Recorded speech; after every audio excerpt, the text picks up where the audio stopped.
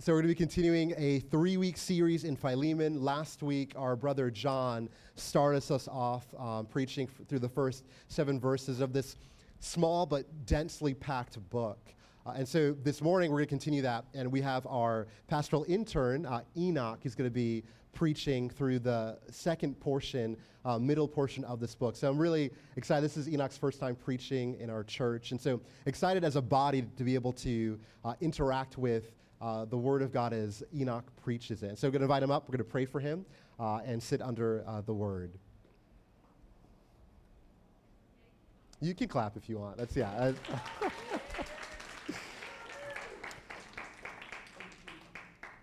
Father, thank you so much for our brother. Thank you, Lord. I have been so extremely blessed to know Enoch, to have him as a part of our church. I've been so encouraged by his eagerness to learn and grow. His questions are so good and encouraging and life-giving, and his desire to just know you more, to love your church. And so, God, I just pray that as you allow him to open up your word, that he would decrease, that it would not be about Enoch, that it would be all about Jesus, that Christ, you would grow so very large in our hearts, in our minds, in our eyes, that we would see you, that we would hear you, and that you might use Enoch to do that wonderful, wonderful thing. And so we just give this time to you. In your name we pray. Amen.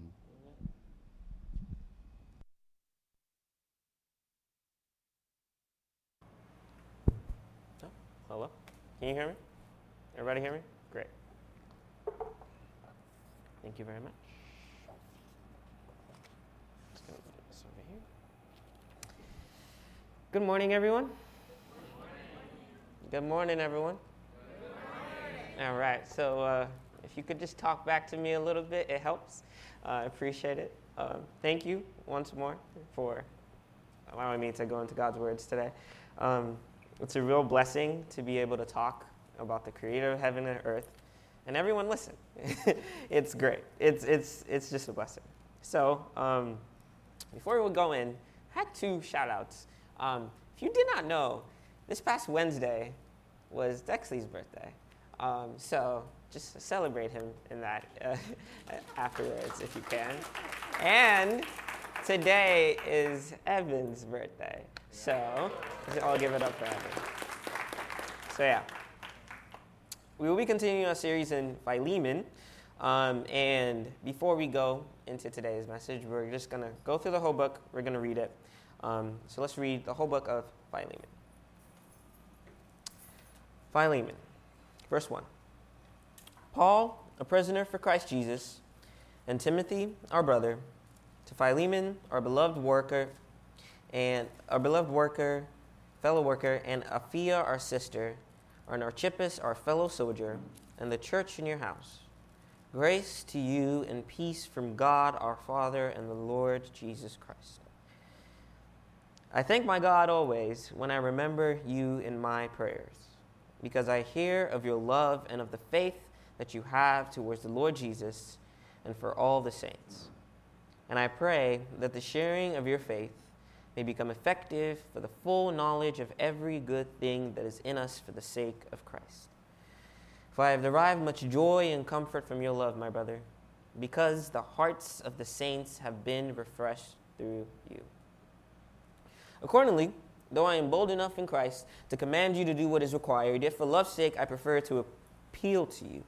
I, Paul, an old man, and now a prisoner also for Christ Jesus, I appeal to you for my child, Onesimus, whose father I became in my imprisonment. Formerly, he was useless to you, but now he is indeed useful to you and to me. I am sending him back to you, sending my very heart. I would have been glad to keep him with me in order that he might serve me in your behalf during my imprisonment for the gospel. But I prefer to do nothing without your consent, in order that your goodness might not be by compulsion, but of your own accord. For this, perhaps, is why he was parted from you for a while, that you might have him back forever. No longer as a bondservant, but more than a bondservant, as a beloved brother, especially to me, but how much more to you, both in the flesh and in the Lord. So if you consider me your partner, receive him as you would receive me. If he has wronged you at all or owes you anything, charge that to my account. I, Paul, write this with my own hand. I will repay it. To say nothing of your owing to me, even your own self.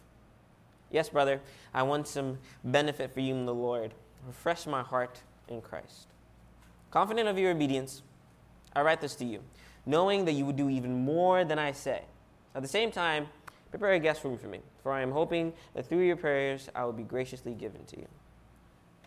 Epaphras, my fellow prisoner in Christ Jesus, sends greetings to you. And so do Mark, Aristarchus, Demas, and Luke, fellow workers. The grace of the Lord Jesus be with you, with your spirit. So Philemon is technically considered a book.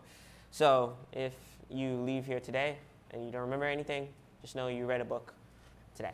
So, yeah. Let us pray.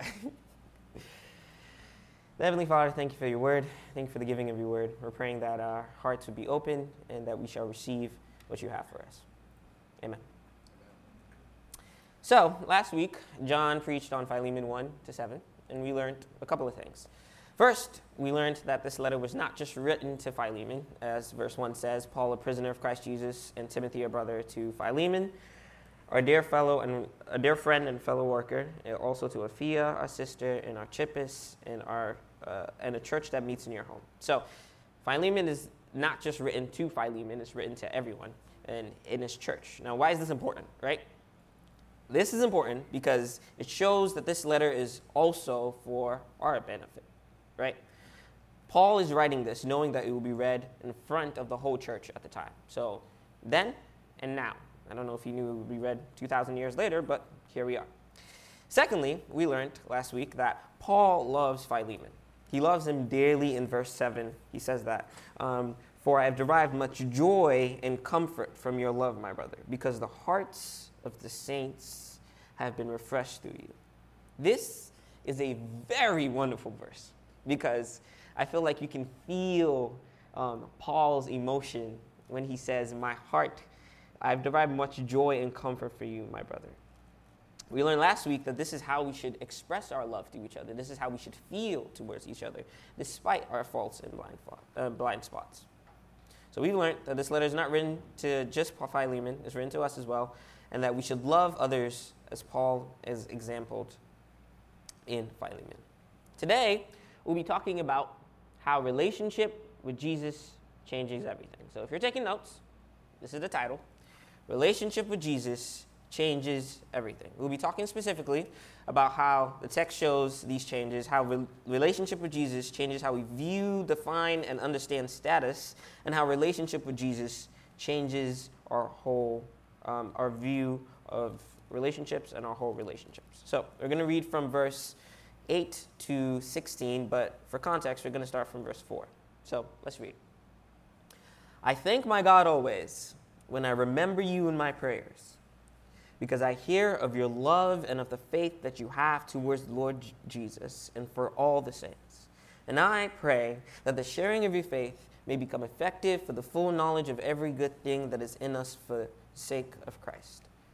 For I have derived much joy and comfort from your love, my brother, because the hearts of the saints have been refreshed through you. Accordingly, though I, and this person talking is Paul, I'm bold enough in Christ to command you to do what is required, yet for love's sake I appeal to you. Now who is he talking to? Philemon and the church. I, Paul, appeal to you, an old man and now a prisoner for Christ. I appealed for my child Onesimus, whose father I became in my imprisonment. Verse 11. Formerly he was useless to you, but now he is indeed useful to you and to me. I am sending him back to you, sending my very heart. I would have been glad to keep him with me in order that he may serve me on your behalf during my imprisonment for the gospel. But I prefer to do nothing without your consent, in order that your goodness might not be by compulsion, but of your own accord. This perhaps is why he was parted from you for a while, that you might have him back forever. No longer as a bondservant, but way much more than a bondservant, as a beloved brother, especially to me, but how much more to you, both in the flesh and in the Lord. So right now we have three major characters. We have Paul, who is an apostle for Jesus at this time and is currently writing from prison in Rome. We have Philemon, who's a Christian, a wealthy one, and he's writing to those who, and he's the one that Paul is writing to. He lives at Colossae at this time. We know this because in the introduction, all those names that were there were also in the book of Colossians. And then we have Onesimus, who is a runaway slave and who used to work for Philemon. We know this because of verse 15, where Paul says, "For perhaps this is why you were parted for a while, that you might have him back forever. No longer as a bondservant, but more than a bondservant."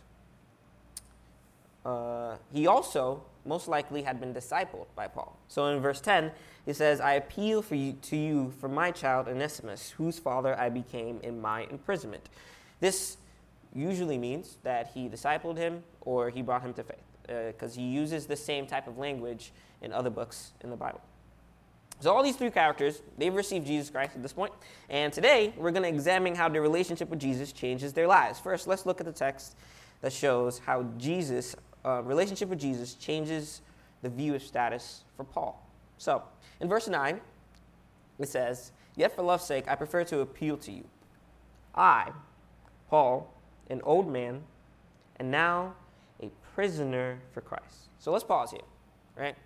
So now being a prisoner in this time, I don't think was a pretty nice thing. Even in today, I don't think anyone wants to be a prisoner, right? So being a prisoner for this time, you could be held for months or years without even getting trial. So you could be like, "Oh, you're arrested. Why? I don't know." And then you're just in prison for a while. And then you get before a judge and you might be guilty or not. So this was not something anyone wanted, right? But Paul, he talks about this being a prisoner like he's proud of it, right? This was not new to Paul, right? Paul wrote 4 other letters while he was in prison, so he probably knew how most prisons had. He was in the dungeons, he was under house arrest, so he had a very big range of prisons. He was probably like a connoisseur for prisons.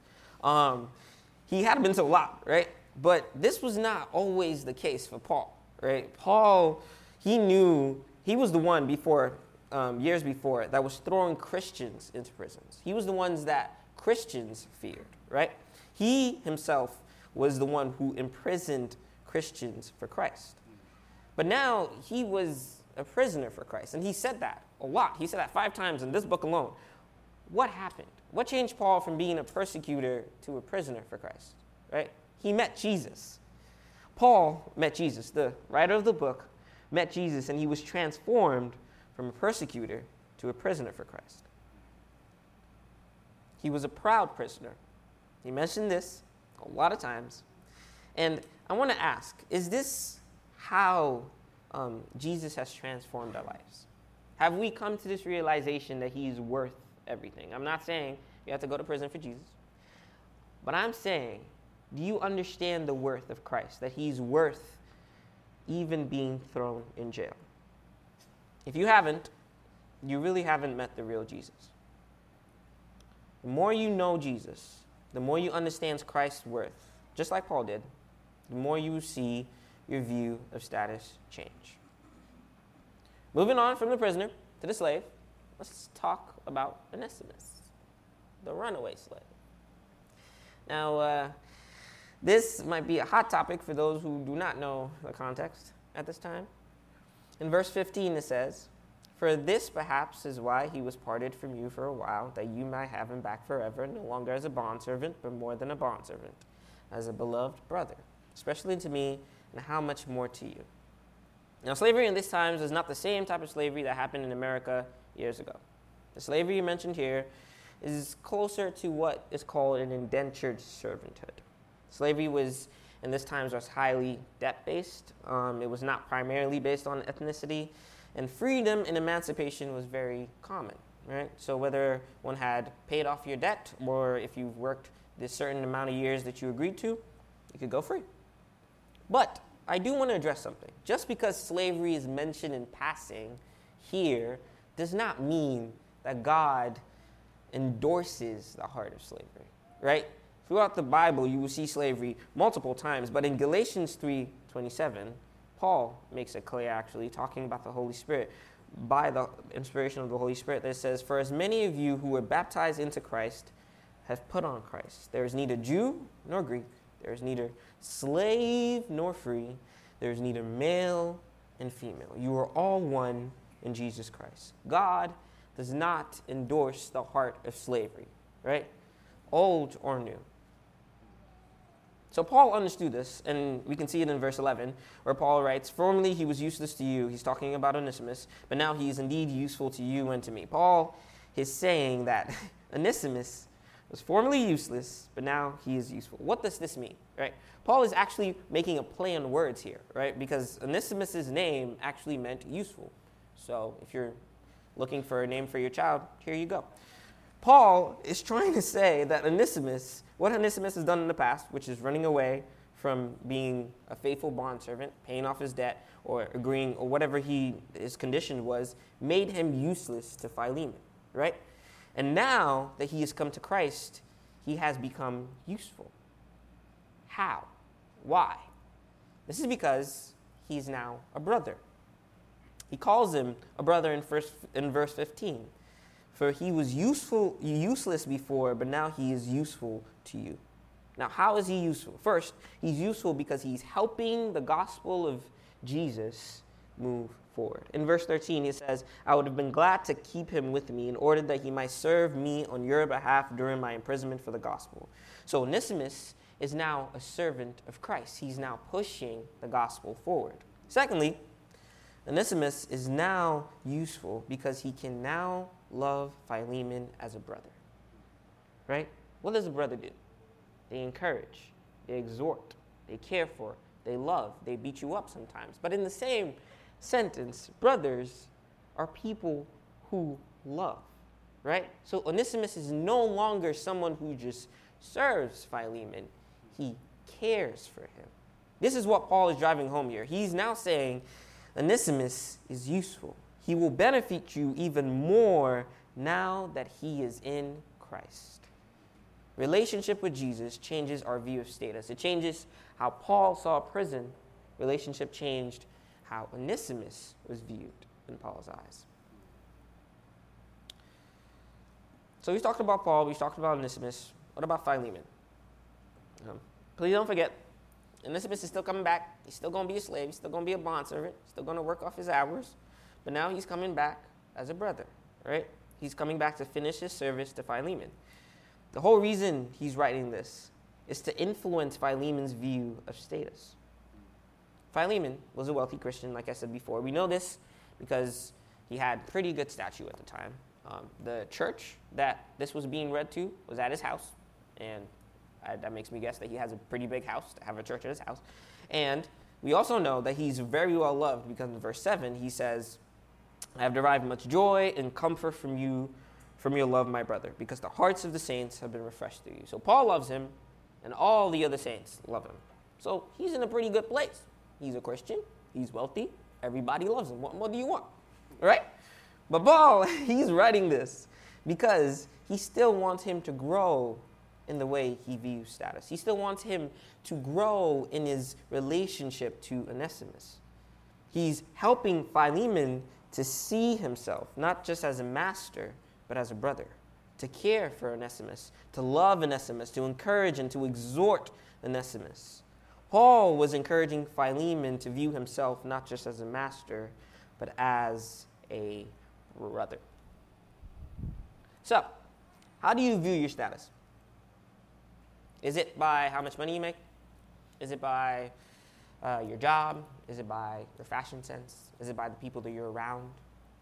Or is it by something that doesn't change? Because all those things I mentioned, they will pass away. They can change. You can lose drip one day and have drip the other. You can have friends who are around you and they could be gone the next day. You could have the best job in the world and tomorrow you realize it's the worst job. The one thing that doesn't change, that you should base your status upon, is Christ. Christ. If you are defined by Christ, and all that he has called you, that will never change. And how do you view the status of those around you? Do you view people around you by what they can do for you, or do you view them in relation to the creator of heaven and earth? This is what we should have as our basis for defining status. Not our jobs, not anything else. In Romans 8:33, it says, "Who shall separate us from the love of Christ? Shall tribulation or distress? Shall persecution or famine? Shall nakedness or danger or sword? What can separate us from the love of Christ?" Paul is saying this, and he's asking this rhetorically because nothing can separate us. Nothing. Why would you want to base your status on anything else than the love of Christ? This is what Paul is encouraging Philemon to do with Onesimus.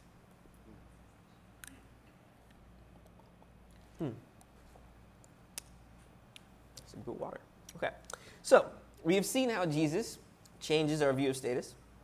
Now let's look at how Jesus changes our view of relationships, or changes our relationships in general. So in verse 8, if you want to look through there, accordingly, this is Paul talking, "Though I am bold enough in Christ to command you to do what is required, yet for love's sake I prefer to appeal to you.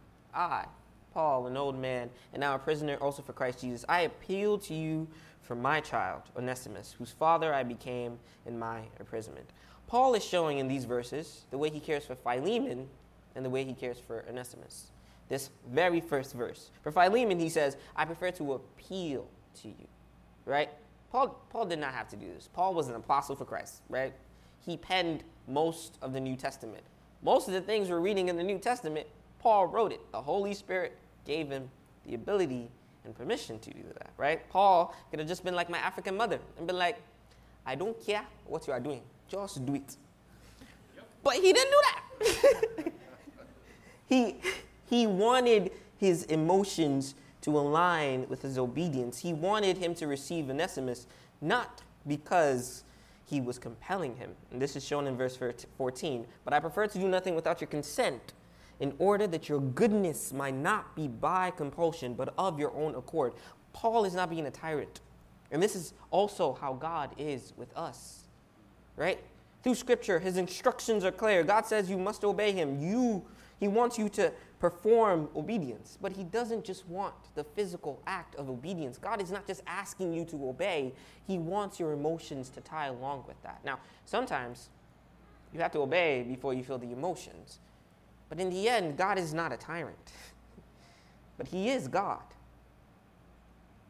Paul continually shows how much he cares for Philemon by appealing to his emotion. Paul also shows how much he cares for Onesimus. So right now, we know Onesimus has wronged Philemon.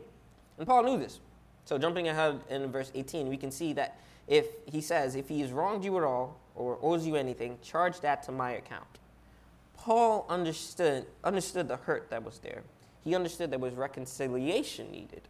However, in verse 15, this is how Paul addresses this. "For this is perhaps why he was parted for you from a while, that you may have him back forever, no longer as a bondservant, but more than a bondservant, as a beloved brother, especially to me, but how much more to you, both in the flesh and in the Lord." Paul is urging Philemon to see that God has and is working through the wrong that has been done. He's saying that Christ has used the wrong for his glory. He's saying that you should rejoice, because this is probably why he was parted from you. This is probably why the wrong has been done to you, so that you can have him back as a brother. This shows the sovereignty of God, that God is able to use the bad things that happen, the wrongs that have been done to us, for his glory, right?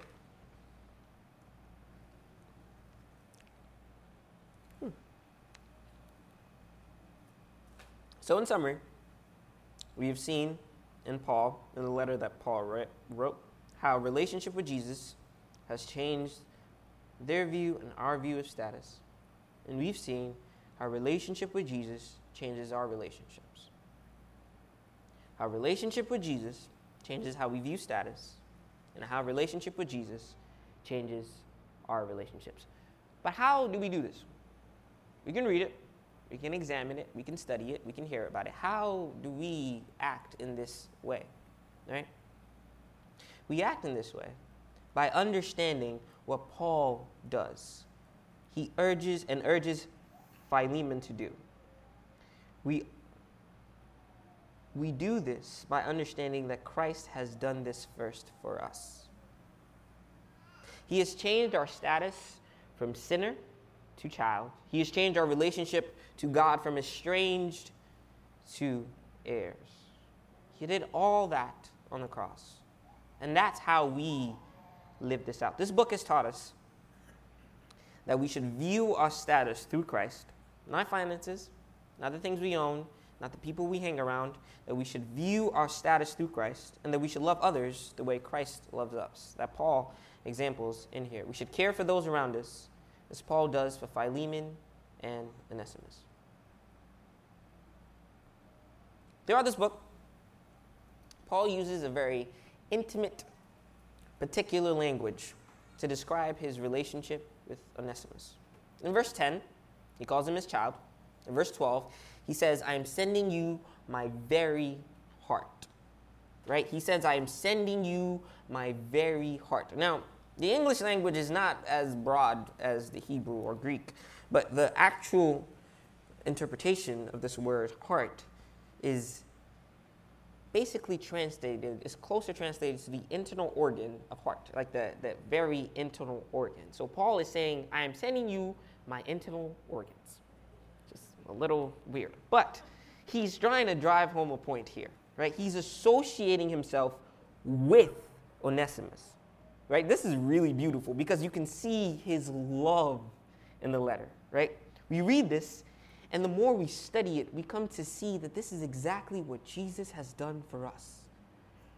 Paul associating himself with Onesimus is what Jesus did for us. In Acts 9, verse 4, when Paul, the same exact Paul, then Saul, was persecuting the church, throwing them in prison, he met with Jesus on the Damascus road.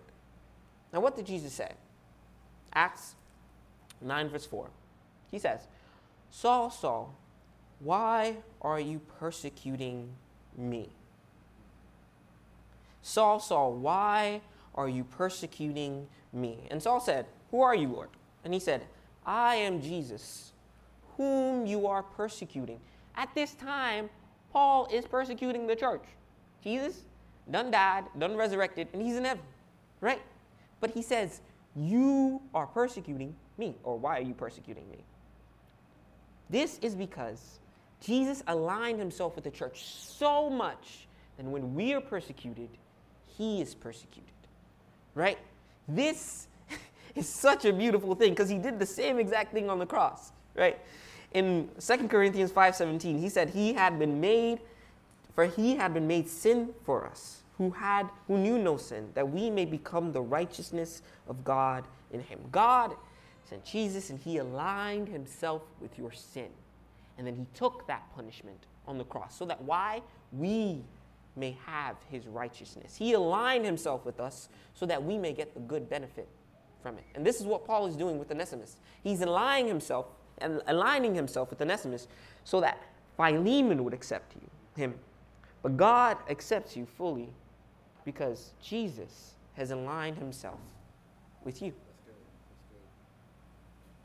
good. If the creator of all heaven and earth, the one who made our bodies, the one who made the stars, the one who made the sky, the clouds, the one who made time and space itself, aligns himself with you, what more do you need? Why would you define your status by things in this world? And why wouldn't you love others the way he has loved you? Let's pray. Heavenly Father, we thank you for this time. Thank you for your word. Thank you that it's living and it is active, Lord. We're asking that even right now that we may understand more the weight of what you've done for us on the cross, that we may understand that you've aligned yourself with us, that we may be free in you.